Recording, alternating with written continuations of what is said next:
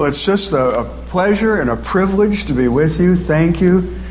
Gloria and I just love Pastor Van and Janet and deeply, deeply respect them. It's exciting to see what God has done and is doing in this place, to feel the vibrancy of your worship together. Wonderful music. Thank you for letting me be here. As children, many of us grew up with nursery rhymes and jingles. For example, if I said 1, 2, some of you would say, 3, 4. You're good. One more. 5, 6. Pick up sticks. That's what we want to talk about today. Picking up sticks. It's a rather simple activity, isn't it? But when the Apostle Paul, Acts chapter 28, picked up sticks on the beach of the island of Malta in the Mediterranean Sea, it was a most revealing activity that changed many lives and impacted generations of people afterward. I invite you to open your Bible to Acts chapter 28 if you brought it, or perhaps your Bible app on your device.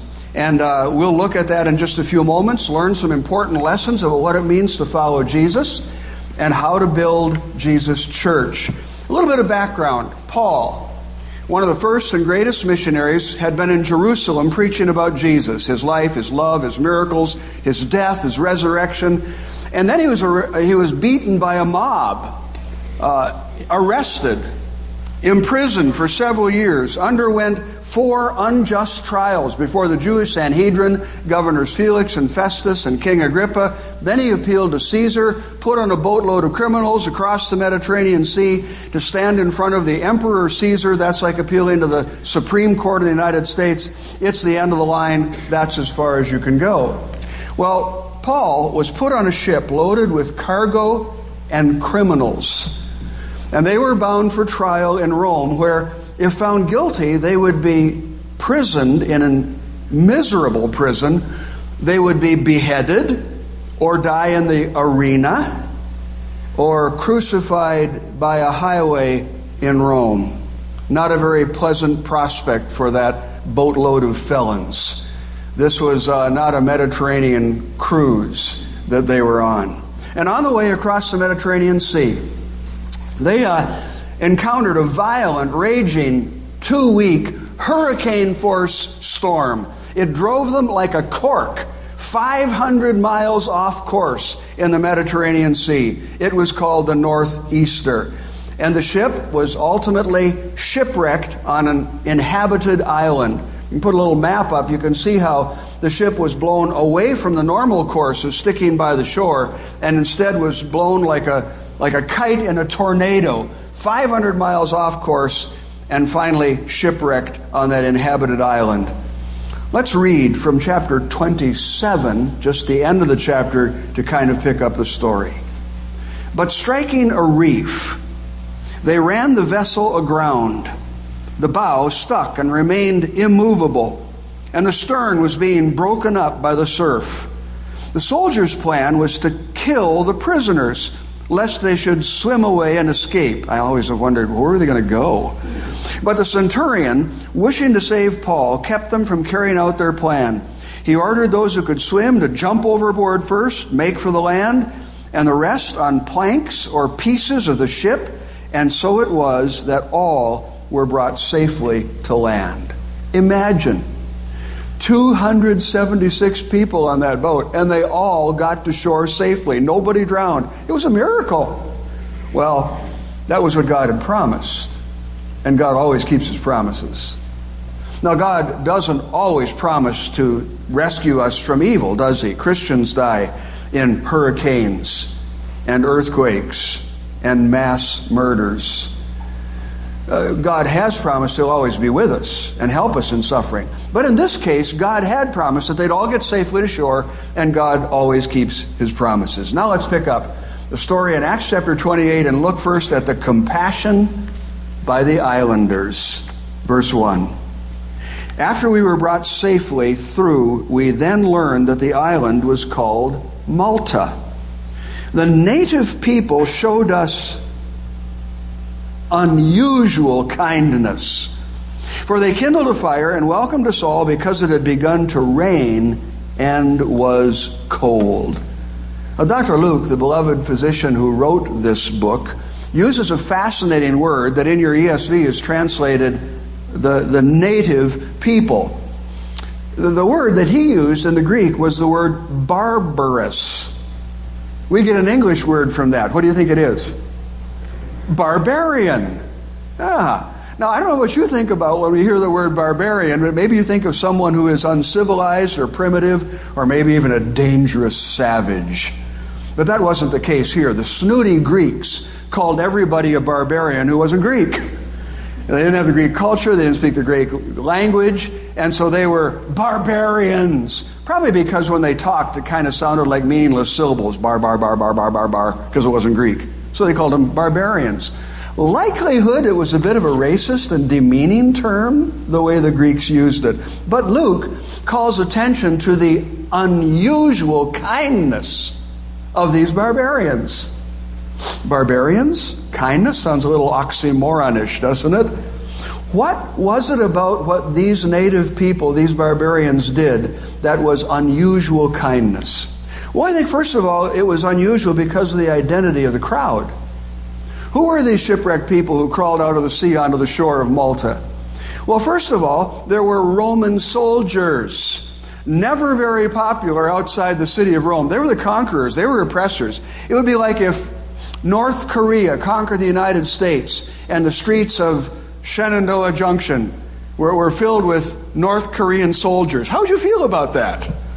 That's how they felt about the Romans. And then on this boat were rough sailors, whose reputation was for coming to port, getting drunk, causing trouble, using people, and moving on.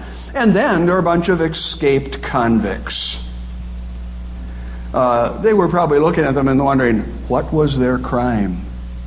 Are they safe? But in spite of the identity of the crowd, these native people showed them unusual kindness. So it was unusual because of their identity. Their kindness was also unusual because of the adversity of the circumstances. It had begun to rain and it was cold. It was a miserable day. It's an awful lot easier to be kind if it doesn't inconvenience you. But these people had to leave the comforts of their home, and go out into this horrible storm, this horrible weather, down on the beach to take care of them. It was pouring rain, for goodness sake. This was unusual kindness. It reminds me that sometimes kindness costs. Sometimes if you want to be kind, it takes sacrifice. But their kindness was also unusual because of the infidelity, the unbelief of the citizens. Now, God's people throughout the Scripture, Old Testament, New Testament, are commanded to be kind, to show hospitality, right? That was a very high value in the Old Testament. And Jesus said, showing hospitality to strangers is a test of whether your faith is real or you're a fraud. Remember, Matthew 25? If you don't feed the hungry, clothe the naked, take care of the sick, welcome strangers, you're going to hell. What? Yeah, check it out, Matthew 25. Not that you get saved that way, but that's, if you're really saved, that's how it shows. Hospitality is a key value for Christians, for all of God's people. But these weren't Christians. They didn't believe in Jesus. They didn't have the Scriptures. And so the kindness that these unbelieving people showed was unusual. Isn't it tragic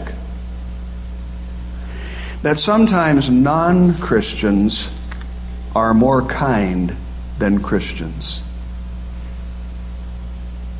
We stopped on our way down at a mall in Pittsburgh. My wife had looked up and saw that there was a store there that she had a gift card to, and that store is not in Muskegon, so you know how this goes.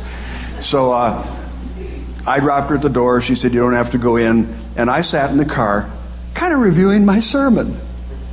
And I was charging up our devices, and I opened the windows, and then it started to rain a little bit, so I closed the windows, and then it was too hot, so I turned the car on, and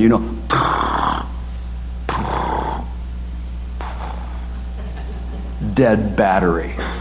Oh my goodness.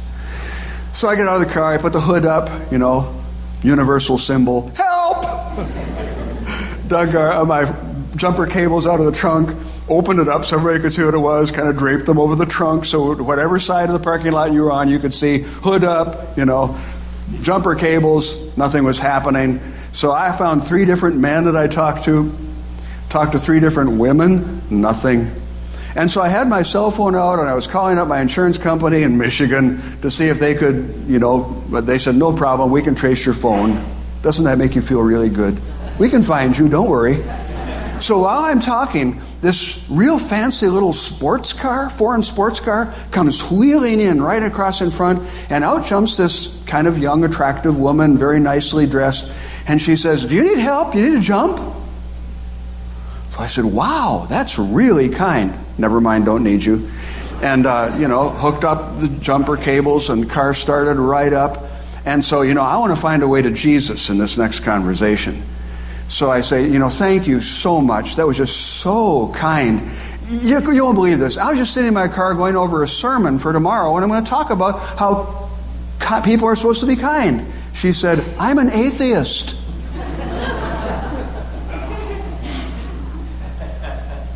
Isn't it tragic how sometimes people who aren't Christians are more kind than believers are? I don't have time to tell you where the rest of that conversation went. But you know what? Christians should be the kindest people in town. You shouldn't have to go to a bar to find friendly people who don't judge you and accept you. That ought to be what it's like at church. Oh my goodness. The church ought to be the most welcoming place in the county. Right? But the only way that can happen is if the people in the church are the kindest people in the county. People like these barbarians who intentionally got involved, put themselves out, left their comfort zones, and made significant personal sacrifices so that they could show unusual kindness to people in need.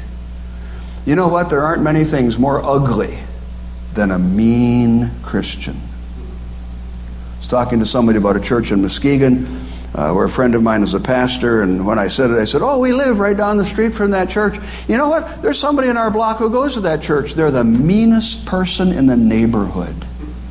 Where do you go from there? Share Jesus? When the person they know from the Baptist church down the road is the meanest guy on the block? Wow. And tragically, for some people, Christians have the reputation of being selfish, negative, mean-spirited, cantankerous, judgmental, racist, sexist, homophobic, know-it-alls. And the tragedy is probably everybody in this room knows a Christian who deserves that reputation. Isn't that tragic? Wow. Christians ought to be the kindest people in town, and the church ought to be the most welcoming place in the community. Like these barbarians. They saw needs, and they sacrificed to meet them. And what these shipwrecked people really needed was a place to get warm and dry. So the barbarians built a fire down on the shore. Now, this was no little campfire, that you roast hot dogs and marshmallows and make s'mores around. There were 276 people who needed to get warm and no little fire. And so they built this mammoth fire on the beach so that 276 people could cozy up and get warm. Wow. The compassion by the islanders. But let's move on to the story and look at the concern by the apostle. Verse 3 tells us that Paul gathered a bundle of sticks and put them on the fire. He gathered a bundle of sticks and put them on the fire. Now there are 3 things here that show Paul's concern. The first was his activity. He picked up sticks to throw on the fire. If you think about it, this was an awfully discouraging, depressing situation. I mean, here was Paul. All he'd been doing was trying to serve God, tell people about Jesus. And what happens? A mob almost beats him to death. He gets arrested, accused of being a terrorist, thrown in jail, unjust trials, shipped off to Rome with a cargo load of criminals. I think if I'd have been Paul, I'd have squatted down in the sand and sulked. Had me a good old pity party. Poor me. Licked my wounds. And what a depressing situation this was. But not Paul. Instead of brooding or whining or giving in to his feelings or letting his emotions control him. Paul sized up the situation and got busy doing what he could to make it better. And notice that his activity was directed towards serving other people, ministering to their needs. All through this story, we see we can pick up some leadership lessons. What makes a great leader? I'm not necessarily talking about somebody up front running a business, but a great leader. You notice that Paul refused to be controlled by his feelings. And he focused on solutions, not problems. And he put the well-being of others ahead of himself. What a great leader. Wish I could take time to talk about that. You know what? Ministering to other people's needs is also a great antidote to depression and discouragement. And I don't mean to minimize depression. That can be a horrible dark pit. And sometimes there are chemical issues. But sometimes the best thing you can do when you're feeling down is, instead of focusing on yourself and how you feel, is to look for somebody who has a need and get busy trying to meet their needs. Well, the concern of the apostle was shown first by his activity, but secondly by his humility. There's nothing really impressive about picking up sticks, right? Do you know what that guy did? He picked up sticks. Not a really big deal. But apparently Paul didn't think he was too important to do a menial, dirty task like picking up sticks on a wet, cold beach. He could have said, "Don't you know who I am? I'm Paul, the great apostle. Missionary, statesman, planter of churches. I'm going to write 13 books in the Bible. I'm a philosopher, world traveler, theologian, and you want me to pick up sticks? Get my hands dirty? Not much dignity in that." But he didn't. He just got busy picking up sticks and throwing them in the fire. That reminds me that God's definition of greatness and man's definition of greatness are very different. Man's definition of greatness is somebody who has a lot of people who serve them. God's definition of greatness is somebody who serves a lot of people. Man's definition of greatness is somebody who does big, important things. But God's definition of greatness is somebody who's willing to do little, insignificant things. Man's definition of greatness is an executive sitting behind a mahogany desk giving orders to lots of people who do his will. But God's definition of greatness is somebody who is a servant on their knees washing other people's feet. See, where did Paul learn this stuff anyway? He learned it from Jesus, the God-man, who in John chapter 13 got down on his knees in front of his disciples, even Judas, and washed their feet. And he said, "If I'm your Lord and Master, and I have washed your feet, then I've given you an example what you should do." And Jesus said in the Gospel of Mark, if you want to be great, then you've got to become last. If you want to be first, you've got to become the servant of all. Because even the Son of Man did not come to be served, but to serve and to give himself a ransom for all. That's where Paul got this from Jesus. Well, can't you take this servant thing a little bit too far? I mean, you can get extreme, can't you, in this? Jesus got quite extreme with it. He took it all the way to the cross. I guess once I've been there, maybe I can complain. Paul's concern was not only revealed by his activity and his humility, but also by his responsibility. Someone else had started that great big fire so these people get warm and dry. But what happens if a fire is just let go? What happens if people don't keep throwing sticks on the fire? What happens? It goes out. I mean, if the fire is going to keep going, somebody's got to keep it going. Somebody's got to pick up sticks. I don't think anybody asked Paul, would you be so kind as to... I don't think anybody said, give you $10 a handful. Paul could have said, well, you know what? Somebody else will do that. That's somebody else's job, not on my job description. It's not my responsibility. He could have said, you know what? No one will notice if I do that. There's not much glory in picking up sticks. I'll wait till Channel 13 gets here with the cameras, and then I'll pick up a few sticks. Won't that be a great PR piece? He could have said, you know what, I didn't start the fire, and I don't even like the way they stack the sticks. But he didn't. He just saw what needed to be done, and he did it. Responsibility. He accepted personal responsibility for keeping the fire going. Now, here's some more leadership lessons, right? A leader sees what needs to be done, takes the initiative for doing it, assumes personal responsibility for getting the job done no matter what anybody else does. Some people can look at work all day and never see it. Don't point now. You know anybody like that? Some people will do what you tell them to do, what you order them to do, what you inspect what they do, but that's all. But not Paul. He took personal responsibility and initiative to keep the fire going. Now, you know what? I don't think this was an isolated incident in the life of Paul. I don't think he picked up sticks in a time of crisis for the first time. I think this was just the way Paul was. This was the way he lived. You know what? It's a way of love.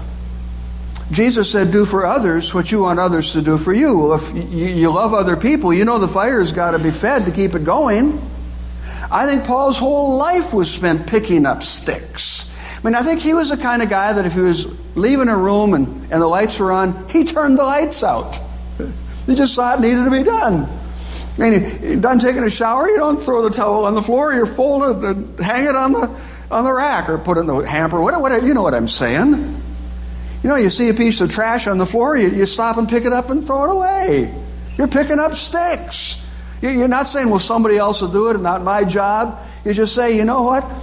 If I'm going to live a life of love, then I care about things, I care about other people, and I don't have to be asked or told. I'm just going to pick up sticks. You see somebody sitting all by themselves, you say, I better go sit with them.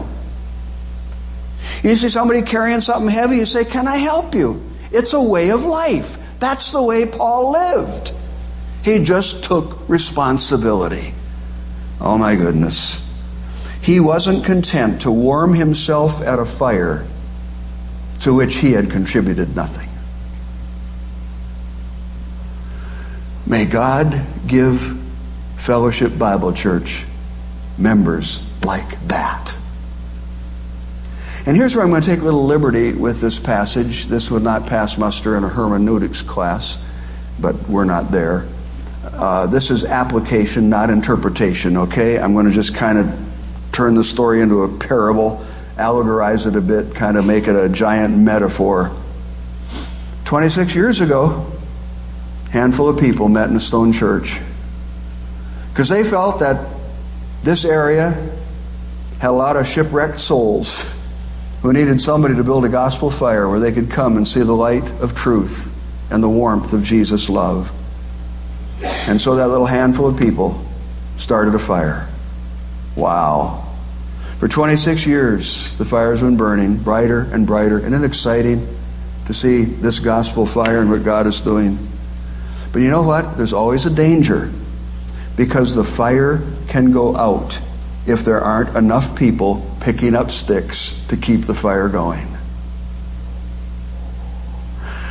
To keep the fire going in any church requires a lot of people. You know, I looked at your bulletin. I look around when I come in. I'm going to guess that you have to have 100 or 150 people picking up sticks every Sunday just to make this happen. That'd be right? Some of them are visible. I mean, you see the musicians. And some of them are invisible. You never see them. They were here last night setting things up. They mowed the lawn this week. I mean, they made the coffee before you got here. They're back in the nursery changing your kid's messy diaper. I mean, they're running the sound back here. Just Pastor Van picked me up, brought me to church at 3 o'clock this morning. Had to get here early, and some of you were already here. I'm lying. No. But we did get here pretty early, and there were already a bunch of people here picking up sticks. And you know what? There's all kinds of sticks that need to be picked up at Fellowship Bible Church. There are sticks that are just right for you. Some of them are visible. Some of them are behind the scenes kind of stuff that nobody will ever notice except Jesus. He always does.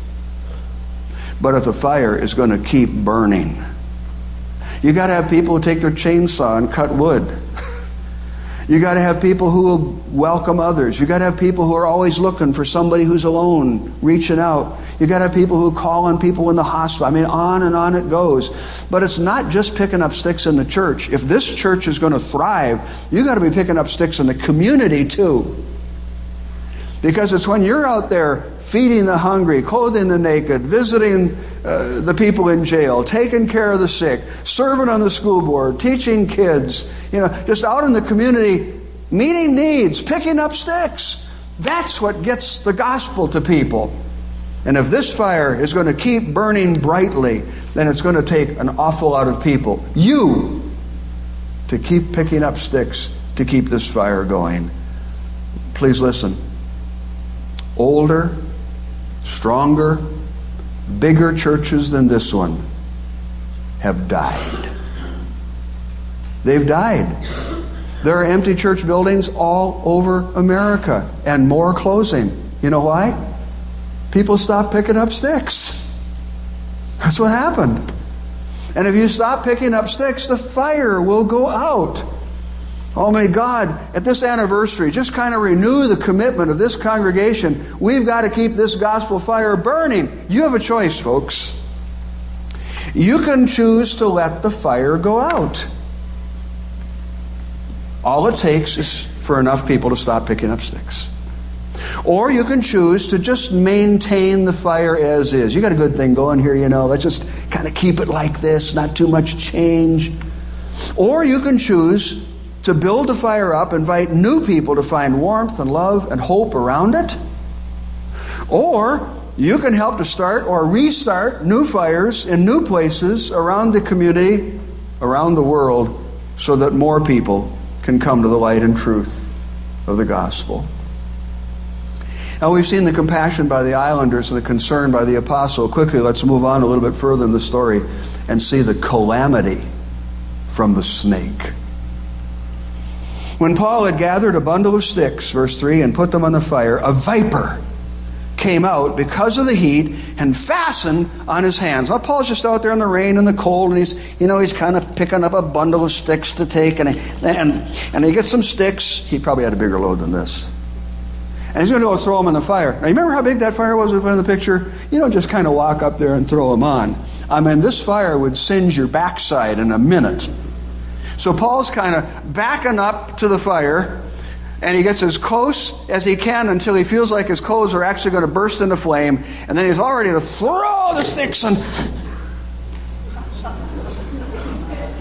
he didn't realize that one of those sticks wasn't a stick. And when the snake on the stick felt the heat, he said, "I'm not going there." And he sunk his fangs into Paul's hand.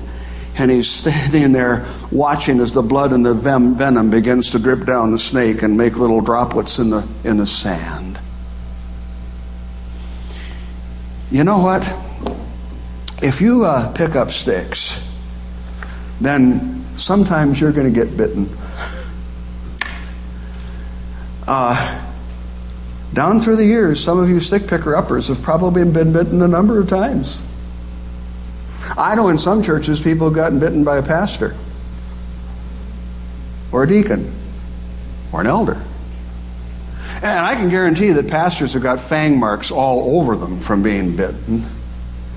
The attacks often come when you least expect them, when you least deserve them, when you least were expecting them. And sometimes those snake bites come from people that you've invested your heart and soul and blood and sweat and tears in. And they turn around and bite you. And I'm telling you, if you pick up sticks, Jesus said, if they mistreated me, they'll mistreat you. I mean, this is just an occupational hazard. If you're going to pick up sticks, you got to be ready. Now let's look next in the story at the conclusion by the onlookers. Verse 4 says, when the native people saw the creature hanging from his hand, they said to one another, no doubt this man is a murderer. Though he's escaped the sea, justice has not allowed him to live. They all agreed. He is a murderer. Now you got to give it to these barbarians. They had a great sense of justice. They figure the guy may have escaped from the sea, didn't drown, but you know what? Karma gets you, you know, what goes around comes around. You know, he may have escaped the sea, but justice sooner or later catches up with you. And so look at that. That snake got him. He's a murderer. Count on it. Many years ago, my first church I pastored, Kristen, where'd you go? It was in Perry. And I'd walk downtown to the post office to pick up the mail, and I came back into the office, and Dolores, if you remember Dolores Pope, was sitting there, the secretary. And I said, Dolores, it's disgusting. She didn't usually hear me talk that way. She said, Pastor, what's disgusting? I saw Mrs. So-and-so down by the post office, and she was so drunk, she could hardly walk straight. You didn't know pastors ever talked like that, did you?